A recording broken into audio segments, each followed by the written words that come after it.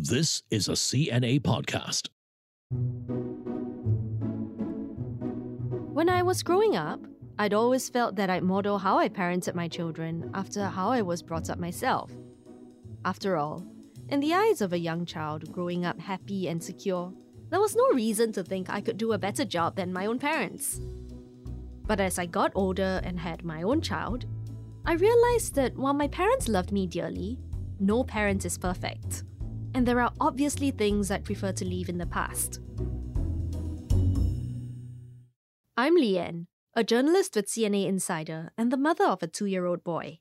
And it seems like one of the greatest influences on the way we parent is how we were brought up ourselves. That can mean one of two things. We raise our kids the way we were raised, or we do the opposite because we don't want our kids to have the same experience we did. In fact, in the course of working on this podcast, this was something I heard quite a bit from other parents. This happened to me as a child. I don't want to do this to my own children. That was certainly the case with Ivy. I was brought up by the cane,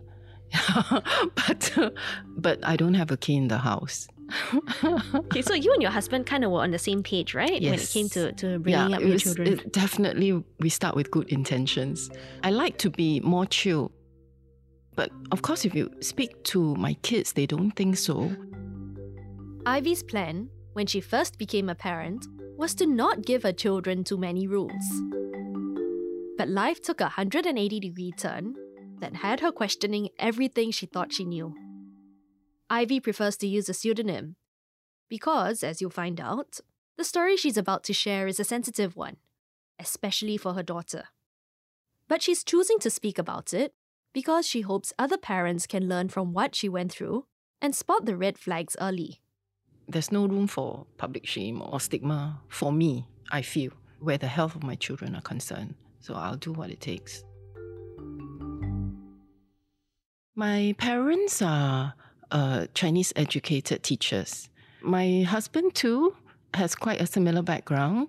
So his parents were also Chinese educated teachers, but in Malaysia. Wow, 4 teachers In the family. Yeah. And the grandchildren need tuition. I would say, I came from a family with 5 teachers. My mom and her 4 brothers, they're all teachers. I needed tuition. And they are Chinese teachers. And the grandchildren is like, getting D's and E's for Chinese as a second language. You might be wondering what having teachers for parents, and Chinese teachers at that, was like.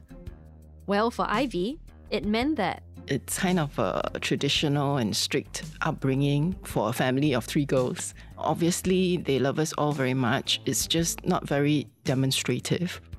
Growing up as the eldest of 3 girls, Ivy remembers having to push the boundaries a little in some ways. Having to put a case for perming my hair, getting earrings, and makeup. Yeah. So, and after I broke through those limits, when my sisters came along, 3 and 7 years later, they would just say, oh, go get your big sis to help you, bring you to the right places, or make recommendations. Ivy was a little resentful of how her parents were tougher on her as the eldest kid. And she wondered if that strict, traditional brand of parenting had anything to do with how she and her husband turned out. They are both introverted and shy. So, when Ivy had a son, and then a daughter 4 years later, she decided she wasn't going to be that kind of mother. Her kids were going to get more freedom and independence. We sort of wanted to give our children a bit more freedom and choices, and we feel that, the world is changing. And so we wanted our kids to be more confident out there socially. And that was what she set out to do. Let her kids make their own choices. For instance, when Ivy was growing up, in terms of food, it's just whatever's put in front of us, we eat. We are not given much choices, like what would you like to order? No, it's ordered and you eat it and you finish it. But with her own children, Ivy would be like, what would you like to eat, dear? Kind of thing. When I asked Ivy to describe her relationship with her kids in one word, it was close. As a stay-home mom, she was extremely hands-on, from packing her son's school bag to ferrying her children to enrichment classes. As a result, they spent a lot of time together. I think they would tell me most things, but it's also personality-wise. So my older boy is a lot more open and talks a lot more than my younger girl, who is a lot more reserved. Of course, as the children entered their teens, they wanted more independence and... For a while, they wouldn't want to be seen with me. It was a little bit of a shock lah. They wouldn't want you to hold their hands. But when in private, then they would want to hold my hand. Oh, it's so sad. But anyway, yeah.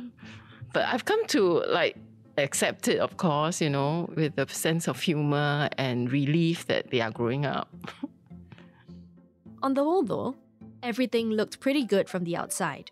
But when her daughter was in secondary 4, everything changed. It was an otherwise ordinary morning for Ivy when the phone call came. Ivy's daughter, whom we'll call Sophie, was still in school. The call was from Sophie's PE teacher. And this is what Ivy remembers being told. Her weight loss is a concern because at that age they should be putting on weight, not losing weight. And the weight loss was accelerating. Sophie's teacher had noticed that for the past year, Sophie had stopped putting on weight like teens her age should be doing. Instead, she'd started losing weight. It started with 1 or 2 kilograms, but 6 months later, she'd dropped another 7 to 8 kg. That's pretty significant for a teenager who weighed only about 48 kg in the middle of Sec 3. Ivy's first thought was... Her current weight is not really terribly bad. It's borderline underweight and low end of healthy range. It's not that much of an issue. But since the teacher called, as a responsible parent, I must take action. So the next day, she went to the polyclinic to get a referral to KK Women's and Children's Hospital, or KKH. In my mind, it can't be eating disorder. It could be a medical reason, like something wrong with an organ or whatever, or digestive system, or tapeworm. Besides, Ivy thought to herself, didn't Sophie just do a group project on anorexia nervosa? So it was like, hey, she's doing a project on this to build awareness and prevention. How can she suffer from it, right? 2 weeks after getting the referral, Ivy accompanied Sophie to the hospital, where... The doctor diagnosed her with... On the spot. Yeah, and wanted to hospitalize her. Sophie had anorexia nervosa. Simply put, it's a restrictive eating disorder characterized by an intense fear of gaining weight and an unhealthy obsession with exercise. It turned out that when Ivy thought Sophie was borderline underweight, she had actually been looking at the Body Mass Index, or BMI, guidelines for adults. The guidelines are not the same for teenagers. A series of tests showed that Sophie was, in fact, severely underweight, and that her heart rate and blood pressure were low. So much so that the doctor advised she be warded for monitoring. But all Ivy thought was, this can't be. And I refused to admit her. I had to sign a form against medical advice. By signing that form, Ivy was acknowledging that she was going against the doctor's advice to hospitalize Sophie. She called her husband, who's a doctor, to update him about Sophie, and he also couldn't believe his ears.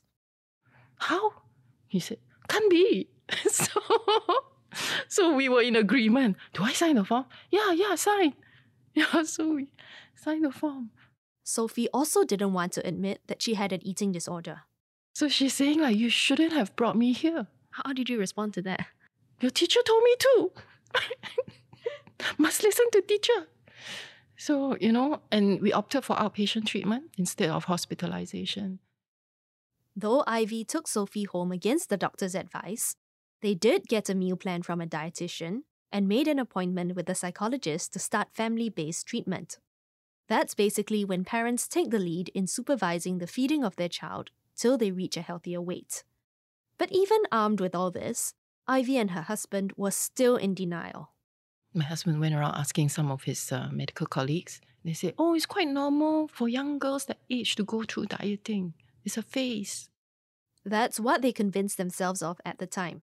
But in hindsight, Ivy sees now there were red flags she'd missed.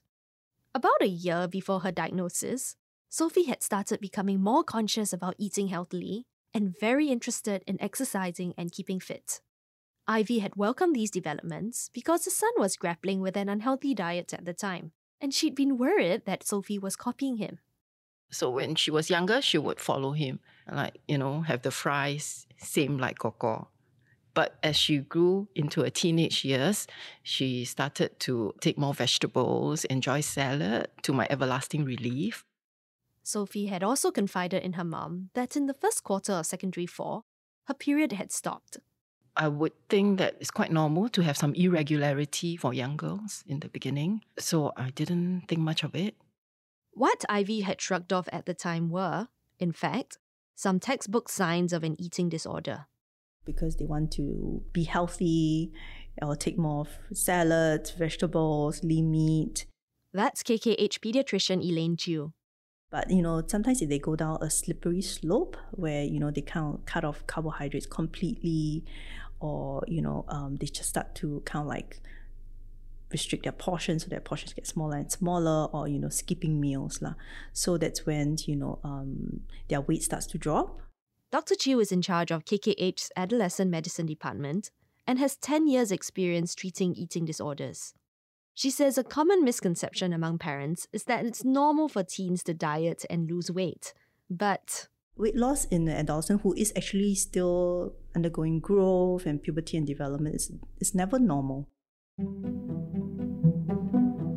But all these were things that Ivy only realized in hindsight. Even after Sophie was diagnosed, Ivy was still in denial for months. They went through the motions. Over the next few months, they returned to KKH almost weekly to see either a doctor or a psychologist. Ivy tried to supervise Sophie's meal plan, where she had to consume 3 meals and 3 snacks a day. She thought she could get Sophie to a healthy weight at home without having to hospitalize her. But then she noticed that Sophie just couldn't seem to keep the weight on. She would gain half or 1 kg now and then, but at the next medical appointment, her weight would drop again. The truth began to sink in, and she realized There's a real problem. And also through the family therapy sessions with the psychologist who was like, "Mommy, wake up, open your eyes." Ivy had started out wanting to be a chill parent, but at this point, she had to do a complete 180. With the help of a psychologist, Ivy and Sophie came up with weight targets Sophie would have to hit. She would be weighed at each medical appointment, and if she didn't meet those weight targets, privileges like going for her sports CCA, school camps, or even access to her devices would be taken away. It was a contract of sorts. As the stay-home mum, Ivy was the one who had to enforce it. Be the bad cop, if you will. So I would say, you finish this, she doesn't, then if not, you have the nutritional top-up, and I'll make it for her. And then she'll run and hide in the room, and I'll leave the cup outside the door. And then if it's not, then I'll bang the door, and she'll lock it. Then I'll unlock the door. And I say, okay, give me your handphone, give me your laptop, give me your iPad. Okay. And then, until you finish that cup. That must have been a huge change for you. Yeah, it's so different from my normal parenting. Yeah. How did you feel? I feel, I hated having to do it, but that was a contract. Because if I don't stick to it, at the next appointment, I'm going to kena from the psychologist as well. It's like, not just. So, yeah, so I just grit my teeth and did it. And I wasn't very calm about it. I had to be very strict with her and monitor her and treat her like a small child. This made Sophie very angry with her, especially when Ivy had to enforce the consequences. She would fight and yell at Ivy, and Ivy would lose her temper and shout back. To Ivy, it was a case of doing what needed to be done. At that point, you just do what's needed. There's no such thing as saving face in public, for example. I have chased her down to the car park, to the bus stop before, when she wasn't supposed to go out, which is part of the consequence. Like, you know, you did meet a weight target, you cannot go out with your friend. But she went out when my back was turned, and I ran down to the bus stop in my flip-flops. Go back upstairs. And people at the bus stop were staring. And she was so embarrassed, she went back upstairs. It worked. Yeah, But still. and she met her weight target at the next appointment. But then it's like, you know, really malu for the mum. Indeed, the enforcement seemed to work for a while. Sophie slowly started gaining weight. From 40 kg, her weight crept up to 45 kg, half to 1 kg at a time, and things began to look up. By that time, Sophie was in her first year in junior college.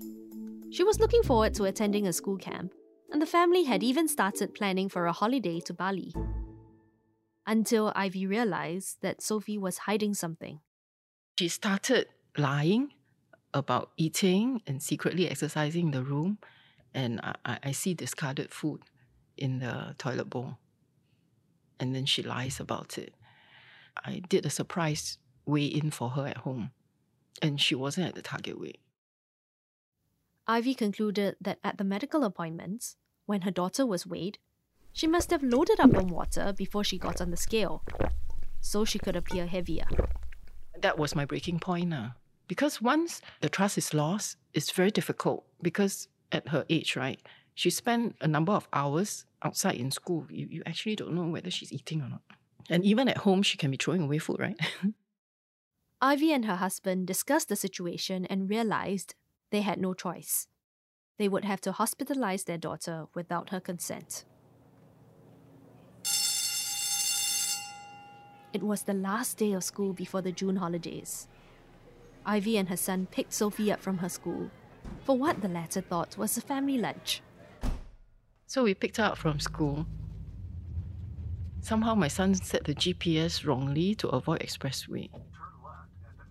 So we went to all those like Ulu Road. I was like, what's happening? But so she didn't know, like, wait, we are going somewhere new for lunch. So she was really unprepared when we arrived at the KKHA&E. When they pulled up at the hospital entrance, Ivy told Sophie, I'm sorry we have to hospitalize you because you're not getting better. Like, why are you even doing this? You can't do this. You have no right to do this. Yeah, thankfully I did it before she's 18. Then we dragged her in. Yeah, so again, no public shame for this mom here. Yeah, I actually had to ask the attendants to help me restrain her. it was traumatizing. Feel terrible, lor. Then my son, I said, go and park the car. So later on when he came back, his eyes were red. You know, I cried in the car park. For you as well, right? Yeah, but I couldn't cry. I was too busy. So I only cried at home. I felt terrible because I have to do something that I didn't want to do and she didn't want to do, but I believe that it was needed, even if she disagrees. And so as a responsible parent, I do it. Because who else will do it? The guilt that Ivy felt that day was made even worse by the fact that a few years ago, Ivy's son had actually been treated for a gaming addiction, and Ivy had missed the early warning signs then too. Her son had been secretive, spent hours on the computer, and got irritated whenever Ivy or her husband tried to set limits. But it was only when his grades started slipping at the end of his first year in junior college that Ivy and her husband intervened. It took about a year of counselling for her son, as well as for Ivy and her husband, before things got better. So, when Sophie's eating disorder surfaced, it was a second blow to Ivy's confidence as a parent. So it's like we make some sacrifices so that one parent could stay home to have a better family life, and yet we have issues like this with both kids. So, of course, there's some feeling of angst and self-doubt and why, But as I've learned, never ask why. Just move on and do what needs to be done. Yeah. Ivy's daughter was warded for 2 weeks in the hospital. It was a pretty harsh reality check. She was monitored 24/7 in the hospital in an open ward. She has no privacy. Initially, it was sponge bath in bed. Only when she's finishing her meals, then she's allowed a supervised shower. So even going to the toilet, she's not allowed to walk. She's put in a wheelchair and wheeled to the toilet, and she's observed while in the toilet. Did she resent you for that hospital? Yes, for sure. I think it was the most traumatic experience of her life, according to her. Ivy was also tempted to resent Sophie's earlier lies, but she reminded herself, it's not her that's lying, it's the eating disorder, the mental issue that's causing her to behave that way. And that once she recovers from that mental disorder, I will get my daughter back. When Sophie got out after a fortnight, Ivy again had to make sure she met her weight targets. And this time, she had just the threat to make her daughter comply. I have a very big sword, if you will, because if you're not happy with this home treatment, then we re-hospitalize you. And she knows that I will do it. Ivy's husband, who'd been skeptical of the whole eating disorder thing, became more supportive after a couple of family therapy sessions. Like the good cop to her bad cop, he was patient when Ivy lost her temper with Sophie. After I scream, he will go and comfort her. And then he come and tell me off. Calm down, stop shouting. It's like, yeah. So, yeah, it's a good sanity check. For all their shouting matches and flare-ups, Ivy tried to show Sophie that no matter what, she still loved her. I would try not to take her ranting and her hate personally. Like, I will tell myself that will pass. That's the eating disorder. That's not my daughter. Whenever she apologizes or she asks me for something, I will just jump to it and give it to her. After Sophie graduated from junior college, she completed her outpatient treatment at KKH and was referred to another hospital for adult therapy to monitor her recovery. Her condition had stabilized and her period had resumed. It had been almost 3 years since she was first diagnosed. After all the hurts and struggles the family went through, Ivy feels they came out stronger for it. Any challenges, any difficulties we overcome, it's what makes a family, and it's what binds us together closer, actually. Like, for example, my son, who was so difficult, is a very comforting source of support when handling his sister. So if we didn't go through that gaming addiction thing, we may not have his support to deal with this eating disorder thing. As for mother and daughter, they have a much healthier relationship these days. I'm trying to give her space while subtly watching over her where I can. Sophie's now in her early 20s, studying overseas. She has recovered from her eating disorder and is managing her depression. In some ways, Ivy feels like she's got her daughter back. She's affectionate in subtle ways. For Mother's Day, she surprised me with cake delivery. Now they just do Grab food, and I find it outside the door. So it's quite heartwarming because she knows I have a weakness for cake. That's lovely. That's really lovely. She won't tell you. Yeah. So she's secretive, but in a good way now. I'm so glad to Instead hear of throwing that. away food, she Grab foods me. One final note. Ivy never actually got to the bottom of what caused her daughter's eating disorder. When I asked KKH's Dr. Chiu about what could cause an eating disorder, she said there could be a whole range of factors. We know that there is no one single contributing cause for eating disorder. There's certainly some genetic predisposition. She was very clear about one thing though. Parents are not to be blamed for, the development of eating disorder. Other contributing factors can be things like having certain personality traits, such as being a perfectionist, or environmental factors like social media. But as a parent myself, I think about how important it is to be a role model to my son. even if he's just a toddler at this point. If I constantly complain about my weight or cut my portions, Dr. Chew tells me how easily that could influence my child to think that dieting is normal behavior. I also remind myself not to be critical about my son's body shape. Even at this stage, I'm learning to be careful about describing him as fat or chubby, or making fun of his baby fat. But if for all your caution, you do notice your child showing signs of an eating disorder, here's what Dr. Chew advises. If they see that the child's eating is of concern, or they see any purging behavior, drastic weight loss, or a lot of secretive eating behavior, then it's important to get some professional help. So they can either go to their family physician to get help, or they can also talk to their school teachers or counselor. In Ivy's case, she also benefited from attending a course by Caregivers Alliance Limited, or CAL. The non-profit organization supports caregivers of those with mental health issues. The free 12-week program Ivy attended covered topics like how to listen with empathy and self-care for caregivers. So I found all that very, very useful. If you're interested, more information on CAL is in the episode description.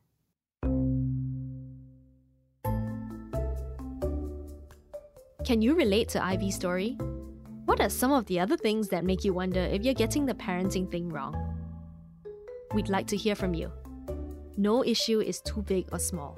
Write to us at cnainsider@mediacorp.com.sg. I'm Lian Chia, and this has been Imperfect, a podcast by CNA Insider. It's sound engineered by Jonathan Yeo, with intern assistance from Koi Tan, and input from supervising editor Yvonne Lim and senior editor Crispina Robert.